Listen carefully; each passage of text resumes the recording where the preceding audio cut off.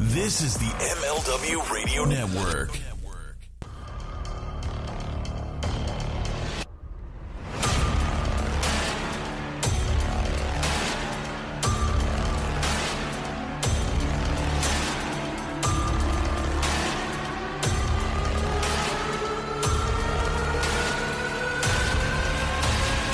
Hey everybody, welcome to Overbooked with Mike Freeland.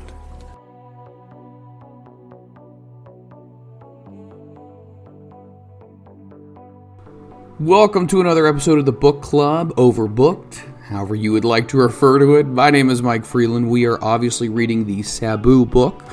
We read the foreword, we read chapter 0, now we are getting into chapter 1, which is entitled Kid Stuff. So let's go ahead and let's jump right into it. One of my first memories as a kid was eating breakfast and looking over to see Big Time Wrestling Show, Worldwide Sports on the TV set. I didn't know it at the time, but the name of the program was like a play on the UK, more widely known sports program titled Wide World of Sports. Probably around 1966 or 1967, I remember seeing my family kind of huddled around the TV, looking very concerned, and this concerned me. Before I knew he was my uncle, I looked at the television, and there he was. Edward George Farhat was my mother's brother. He was better known to the world by his stage name, the Sheik. To wrestling fans later on, he was sometimes called the original Sheik, to distinguish him from that other wacko, the Iron Sheik, a wrestler who didn't even debut until 1972. To call him original, however, is an understatement, and I don't like that word. He was the Sheik. At the time, I remember watching the Sheik on TV in awe. This guy was doing some shit that I could never dream of. At 5'11" and 245 pounds, he wasn't exactly the biggest man to step foot in the ring, but his actions were always huge. At a very young age, there was a period of time where I had no idea that the guy on TV was also the guy I would see on the weekends. I thought they were two different people. The Sheik's character was a larger-than-life, rich, wild man from Syria. The first time I laid eyes on him, I saw him using this obvious stalling tactic as he would seemingly every match, kneeling on a prayer rug to pray to Allah before the bell. Once it rang, he really was the dirtiest fighter going. He would punch, stomp, bite, pull hair, and lock on deadly chokeholds and refuse to break them. He was the kind of guy that would make your grandmother jump off the couch and scream at the TV. The funny thing is, as a child, I didn't look at all that stuff he was doing as cheating like the others did. I had 3 brothers and 3 sisters, and I was the youngest of all of them. Since the Sheik was the smallest, and usually smaller than his opponents, I could totally relate to what he was doing in the squared circle. I just thought he was trying to survive. Brawling wasn't all that he was known for. He also was known for using weapons. One thing he did was hide pencils in his tights, and then he would sneak them out to cut open his opponent's faces. From the years and years of extensive scarring on his forehead, it was easy to tell that this tactic must have backfired from time to time on him. When that happened, he would have to fall back on plan B. Oh my mother shrieked when she saw it. "What in the hell is that?" my brother John gasped. The girls covered their faces. My eyes almost bugged out of my head that Saturday morning. I remember walking away from the table and my nice bowl of cereal after seeing the Sheik throw his trademark fireball right into his opponent's face. For this match, Sheik was wrestling some Indian dude, and the guy just dropped like he was melting. "Ever seen that before?" the commentator belted. "Yes, this always ends badly. I'm sure the Sheik has burned his face severely." After igniting a piece of paper soaked in lighter fluid with a cigarette lighter that was hidden in his trunks, the Sheik clinched his opponent back into the camel clutch. This time it was successful. Fans everywhere in Michigan were cursing up a storm, but I sat there, mesmerized in front of the TV. an impressionable young kid. The smaller guy pulled it off. Well, all week long, all I could do was think about that match. The kids around my block saw it too. The other kids at school would say he was the devil and that he was a motherfucker. And I didn't understand why. I mean, I knew he cheated, but I thought it was just fighting hard. Yeah, he stabbed someone with a pencil and burned someone, but he was surviving, right? The next week was the rematch. All we did was gather around the living room to see what was going to happen next. Since it was a small room, we had big-time wrestling running on both of our televisions, one in a bedroom and one downstairs. I was so young that I didn't even quite understand what was going on. I didn't want to miss anything, so I was running upstairs and downstairs throughout the entire match thinking that I might see something different, like maybe there were 2 separate matches being played at the same time. I was so young. I didn't understand how TV worked. When Sheik was winning in the living room, I would run upstairs to see how he was doing in the other match. "Terry," my mother would laugh. "It's the same thing." Just then there was another fireball. My whole family jerked away from the screen at the same time and swallowed. This time it wasn't the same. The referee saw it, and then the Sheik was disqualified. When I came downstairs, my brothers and sisters were elated that the bad guy lost and justice was finally served. They were clapping their hands and cheering along with everyone else in the city. Everyone except one. A 5-year-old boy who had walked into the room crying. Me. He lost. Maybe he didn't want to win that day, but the Sheik had damn sure well did everything he could. He won my attention. My mother and father got divorced when I was 3. From early on, that's all I can remember. I always thought that my new stepfather was a dick. I didn't like him. Following my brothers and sisters' leads, we didn't much listen to him when he was around. If one of us were picking fights in school or getting bad grades, it didn't matter if we heard anything about it from him, or even my mother for that matter. She was so tired from working to support all of us that she would just give in really easy. The only real day I would ever have to worry about was one during the week, and sometimes on Sundays. That was my real day of getting disciplined. If we visited my uncle, he would ask my mom what we were up to. As far as weekdays with my family were concerned, I'll have to admit it was chaos. With 3 brothers and 3 sisters, all older than me, growing up in the same house, it definitely felt like a food chain, and I was definitely on the bottom. Now, don't get me wrong, they loved me. At a very young age, my sisters taught me how to read, write, and tell time before I even went to kindergarten. I remember showing the teacher that I could tie my shoes, and I got all the praise for that trick. When I was still a little kid, though, they thought I was a genius. However, when I was old enough to run in those shoes that I was able to tie myself, I often found I had a reason to run. So, I ran pretty often.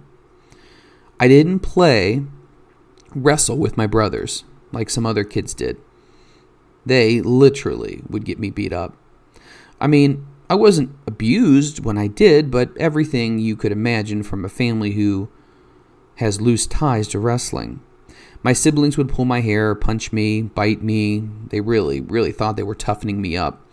The sad part is I didn't even really like wrestling. So wasn't that kind of odd? I mean, I don't know.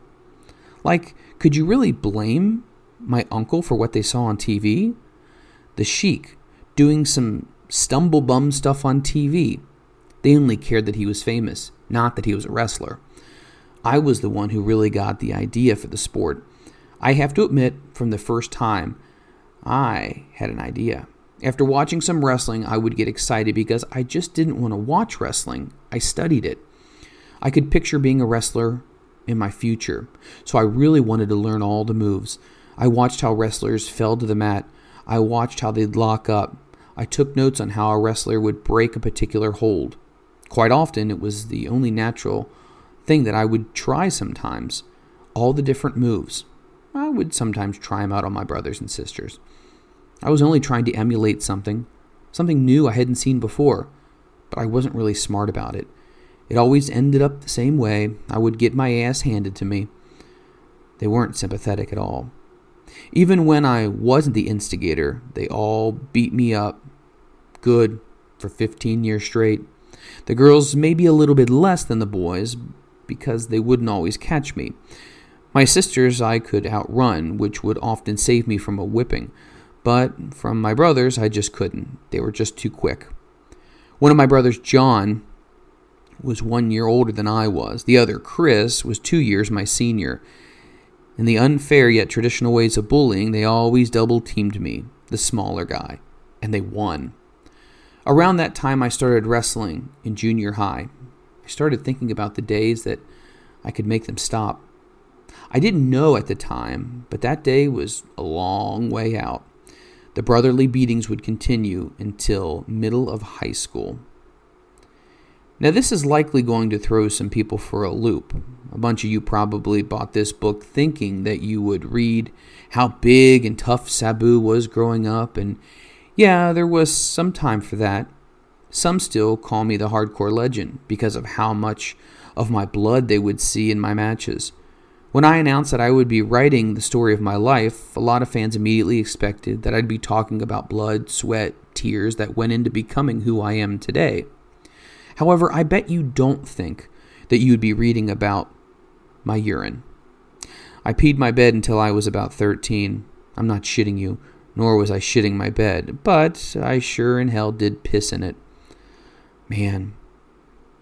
Einstein, Hemingway, Thomas Edison, many innovative and genius minds wet their bed as children, so at least I was in good company.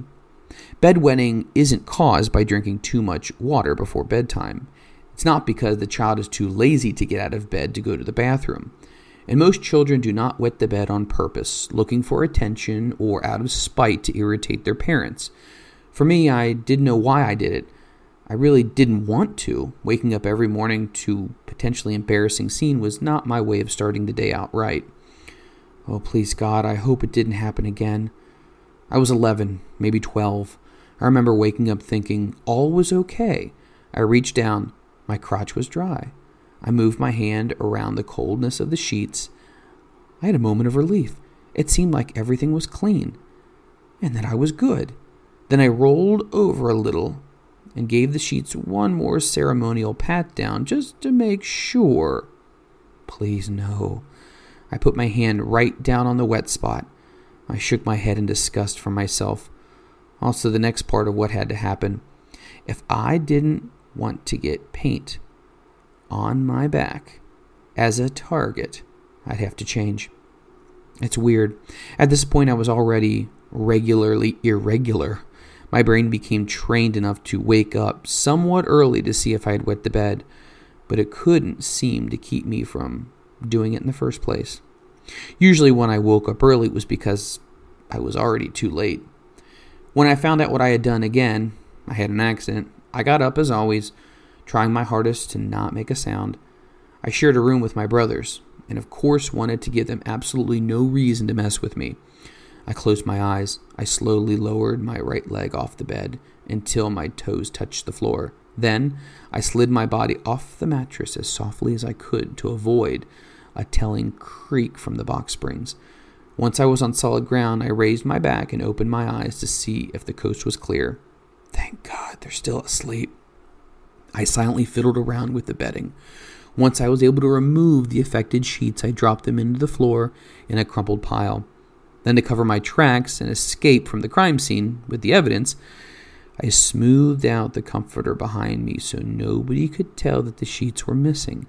Then I snuck down to the basement, the quietest I could, to try and clean my clothes and sheets. I actually got pretty good at doing this laundry at such a young age. Finally, I overcame this. Now I only piss the bed when I have too much vodka.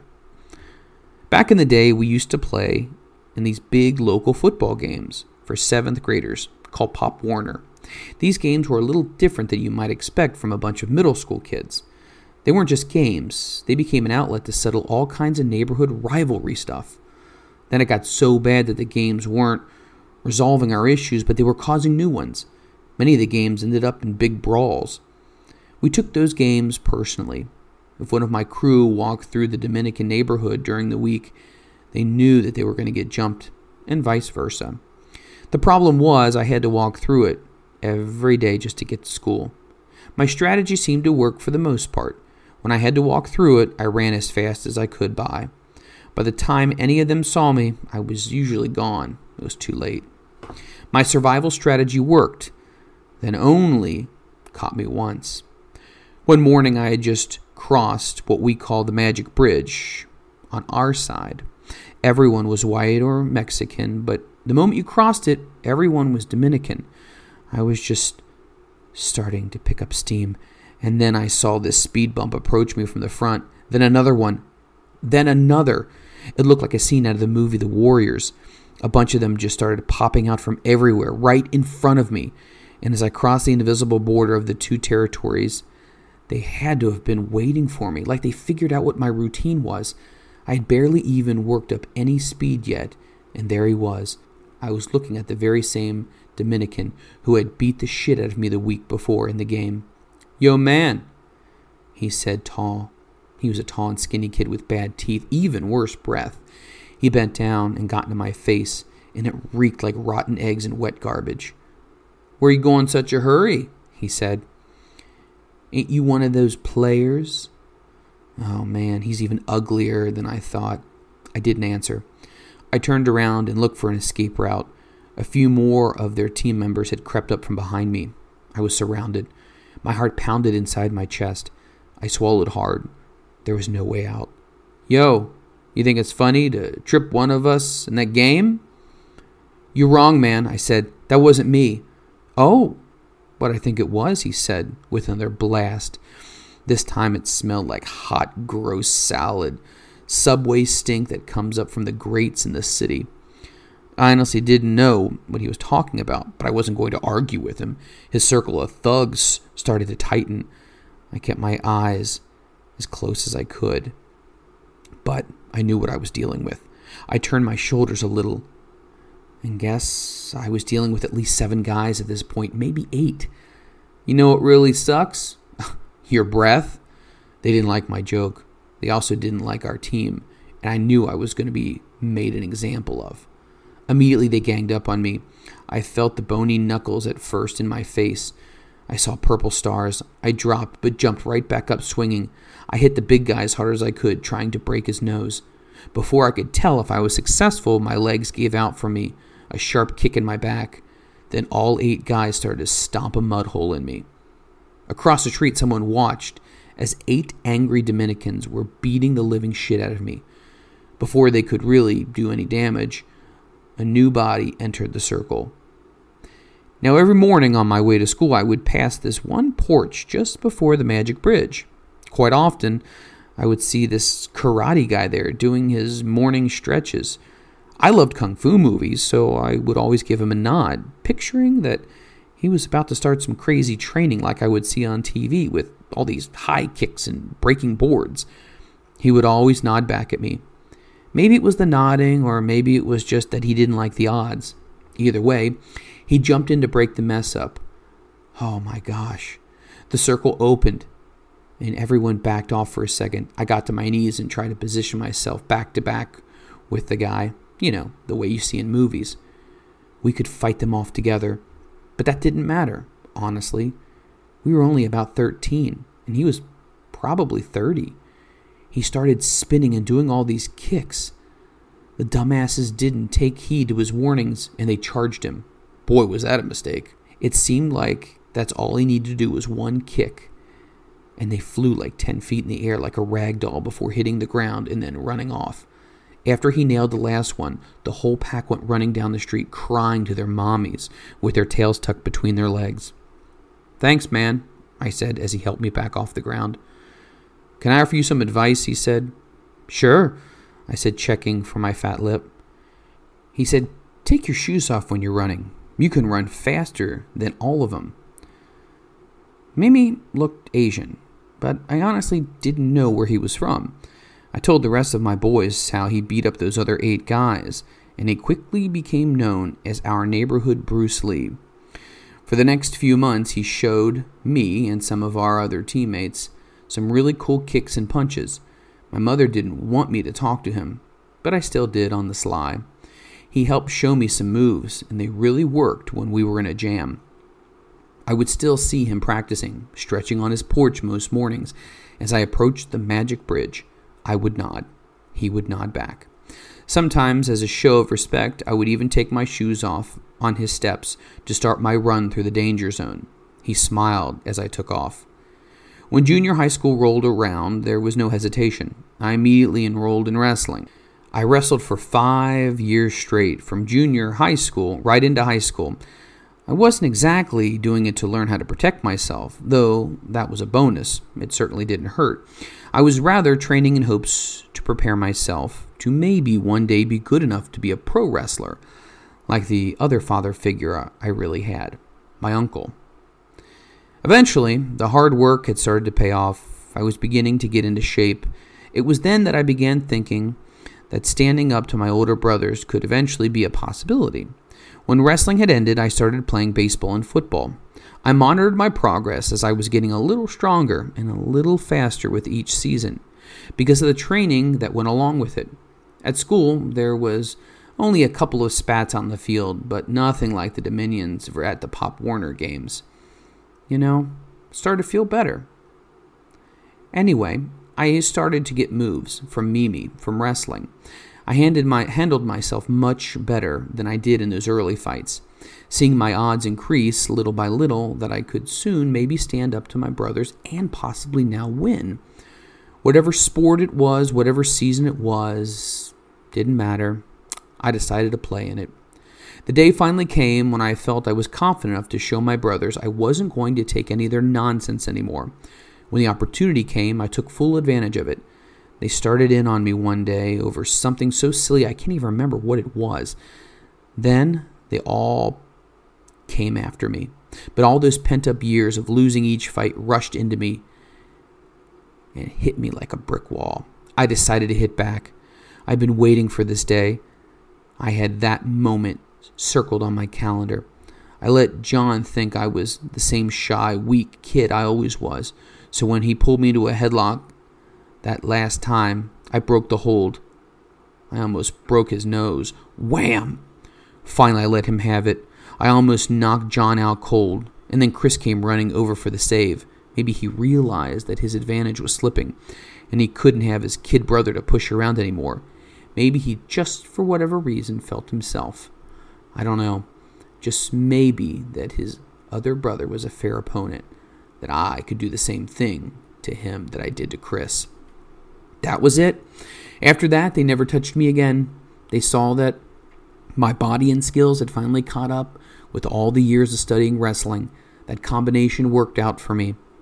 It was an epic coming-of-age moment, like one of those 80s cheesy teen movies.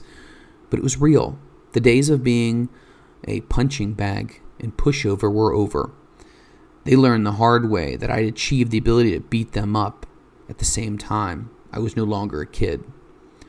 My new confidence was both good and bad. While I was still looked at as being the shy, quiet guy, I started being one of those who actually was picking fights in school. Soon I learned that I was pretty good at fighting. After realizing that I could get away with much more bad stuff, I started hanging around with more bad kids, and we really started to push the limits of what we could do. They say birds of a feather flock together, and they are right. I started out with an eagle eye for a group of kids who liked to steal. I became the lookout for my sorts. I was a wingman for the thieves. My buddies would try to steal something, and I would act as a distraction. I would go up to the clerk and ask for some stupid thing or ask some stupid question or whatever. They'd be looking at me, maybe trying to help find a product. They wouldn't be looking at the other people in the background who were clearly robbing them blind. In no time at all, my buddies were flying out of there free and clear, walking right out the door. It was just like Jane's Addiction. Once I saw how easy it was, I wanted in. Baby steps. The first thing I stole was a fucking candy bar. Even though you might think it could be difficult to swipe something so close to the register, that stuff was easy. You could, in time, just get it right there. When the cashier was ringing something else up, they never saw what hit them. Stealing has been around for forever. At this point in time, however, retailers didn't have the technology that they have today. Cameras were far and few between. There was even no security guard or security tags. They hadn't been invented yet. All the other stuff was, well, it was created. You know what? They ended up creating this stuff for asshole little punks like us who came along. Come to the very late 70s and early 80s, it was the first big wave of electronic games. There was a number of handheld games. Before the home arcade system came out. Before that, we had to go to the arcade to get our fix. We would go play pinball, Pac-Man, Donkey Kong. This cool Star Wars game that I liked where you would blow up the Death Star. But the things that you had to do to free these machines from the quarters, I didn't have. I made a little bit of money back then, just in a few hours at the arcade, and I was completely broke. There wasn't a whole lot that I could do. There was no money left. Since we rode our bikes everywhere back then, I was a paper boy of some kind. I was able to make some money. My mom also got a job where she worked at a restaurant called Rocky's Teakwood that my cousin owned. They both sold Lebanese and American food. I worked there from age 7 to probably around 18, doing any damn thing they needed. I washed the floors, I scrubbed the dishes. Eventually they even made me head chef for years. Man, my mom was slowly teaching me how to cook, and I can still make pretty good Lebanese food to this very day. Well, soon enough, the big thing came, stealing the new electronic games from the mall, so I didn't have to pay any more quarters. Ironically, the first one I stole was a handheld electronic football game from Gecko called Mr. Quarterback. The floodgates lifted. Stealing immediately became an obsession. I started taking things just to see if I could get away with it, much like my future wrestling obsession.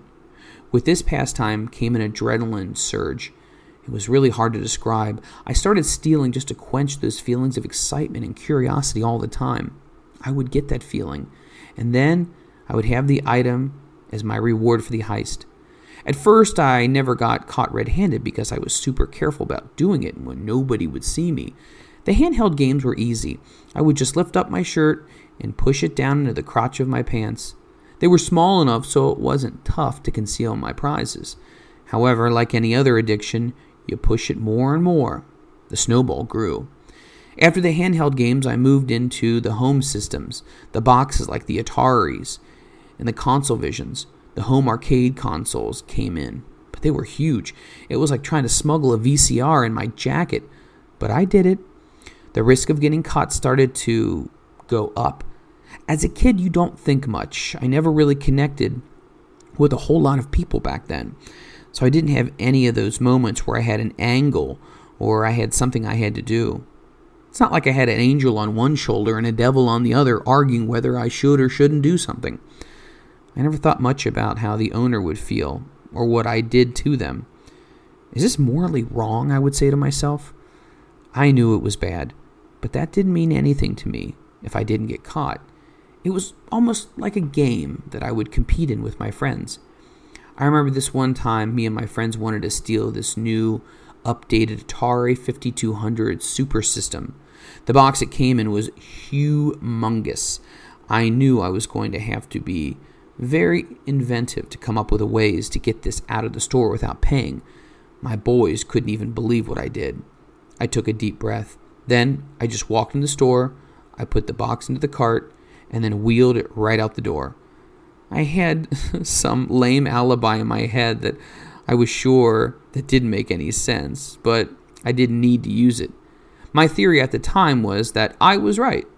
I was hiding in open sight, and then I would go outside and run as far away as I could from that mall. My 3 friends all high-fived me. See? I told them. If it looks like what you're doing is right, nobody's going to question you. Since I didn't act scared, they probably thought that I had already paid for it or something. But after that, we started doing all kinds of brazen shit. We would walk behind a counter and take a few watches from underneath the glass. We would leave our crappy old sneakers in a box and walk out wearing new ones. It was often a competition between my friends to see who could take the most, and sometimes I just shoplifted all day, alone, on autopilot. For a short period of time, we did it every day, maybe sometimes 20 or 30 times. We would just move from shop to shop, taking stuff as we needed. What stuff we didn't, we would go ahead and just do it for the thrill to see if we could get away. As long as I could leave with something, all was good. It didn't really matter what it was. The more I got, the better the high was. I didn't have it, but sometimes I did. I'd had 100 times before, and then I finally got caught stealing a stupid t-shirt. They called my mom, and she came down to the security office in the department store to get me. Since they let me go on a warning, I didn't skip a beat. I was back to stealing again. No, I'm not proud. I knew it was wrong, and I actually felt bad that I had upset my mother for letting her down. But I didn't feel bad enough to stop, though. I got caught probably 5 more times after that. It was always the same thing. I wasn't even 16 yet, so they couldn't really do a whole lot with me. They would call my mother, and then ultimately they would give me a slap on the wrist. My mother would yell at me all week. Then she would bring me to my uncle, who would yell at me all weekend. It didn't even seem to matter, though. I kept at it. One day I was walking down the street, and I knew I was going to steal. I had a special gym bag with me that I used for stealing. I was almost all the way out of the mall when all of a sudden I was getting pulled over. I wasn't even driving. "You're Terry, right?" I kept walking, looking at the grass and some garbage that was on the side of the road by my feet. "Look, man, this is about your mom," he said, leaning over, shouting out of the passenger window. "My mom?" I asked, stopping in the tracks. "Is she okay?" "We don't know exactly what is happening," he said. "She's not at home. There's a problem. Can you get in?" "Okay," I said. Reluctantly, I climbed into the back seat of the squad car. The police officer was vague enough that he didn't lie, but he made it seem like she was missing or something. Even though I had a little bit of doubt, I really didn't think about the spotlight being on me. After all, I'd willingly gotten to the back seat. He didn't push me in. When we got down to the station, my mother was right there waiting. It was some kind of intervention. They blamed me for breaking into a fireworks store. I was pissed. I mean, I had done it, but they had the dates all wrong and the times and everything. So technically that didn't count. Because they couldn't really get me for the fireworks store, they brought up 6 other times that I had been caught. They decided that I needed to have a real punishment. I was going to go do something else. They looked at me because I wasn't quite old enough for jail. They offered to put me in the slammer for 4 days and actually sleep there with my mother's permission. She agreed. It was still daylight when I watched my mother shake her head and leave. Going through the arrest procedure in a police station is one of the most demoralizing things that can ever happen to you. They took a mug shot. They took off my belt. They took off my shoelaces. They took my stuff and put it into a large plastic bag. I was pushed into the back of a police van, and the doors banged shut. After the walk of shame, I sat down behind a very, very heavy locked door. There was an ugly toilet with no seat on it, and a hard bench hanging from the wall opposite a creaky cot. As afternoon became night, 3, I had never felt so lonely in my life. After an eternity of being behind those bars, my mother finally came. She hugged me. I could tell she had been crying. That's when the full enormity of everything that I had done really hit me. I needed a change. The next day, one of my buddies called me on the phone. He told me that he was going to steal a car. I don't know if my mom heard the conversation, but soon after that is when she came up with the idea to watch some videos. So I watched it. The show called Scared Straight because my mom asked me to. It was a recent revival of the show, but I saw the original one. There was just even more horrific than I remembered. Now, my stay-at-home jail was just boring as hell, but this show had all kinds of interactions with terrible inmates, more than I would ever wanted. I watched as a group of troubled kids screamed, and then they got screamed at. It was the scariest, nastiest prisoners I had ever seen in my life. The tape was all that I needed. I retired on the spot. I severed all ties with my crime family. A few days later, I got the word that the guy I was supposed to steal that car with got caught. He had been in and out of jail ever since. After that, I started hanging drywall to make an extra buck here and there. Hanging drywall absolutely sucks. I hated it, but I liked making honest money. The hours were long, the work was hard, but at least I wasn't in jail. I had learned my lesson. So that's going to be chapter 1. Very interesting things happening in this chapter. Obviously, we find out that, no father figure. The only father figure he really had was his uncle on the weekends. He got more confident with himself after he started hanging out with an older gentleman who was teaching him more of martial arts. He was able to stand up to his brothers, and then he started picking his own fights. I feel like in a lot of ways when you get picked on for so long, you decide that you don't want to have that and that you want to kind of get some of that out of your system. But I think he would even agree to this day, things went a little too far. All right, guys, this was really fun. Coming up on the next episode, we're going to be going into chapter 2, and it's entitled The Sheik. So it looks like we're going to be finding out more about the relationship between Sabu and his uncle, the Sheik. If you guys would do us a favor, we'd appreciate it. Go ahead to our YouTube channel. Go ahead and like and subscribe. We'd appreciate that. Also, go on over to our Twitch page and go ahead and like that as well. Please tell anybody that you know who loves professional wrestling to go ahead and like it as well and follow us. We would love to continue to grow our audience. All right, that's going to do it for this episode. My name is Mike Freeland, and we will catch you next week on Overbooked. The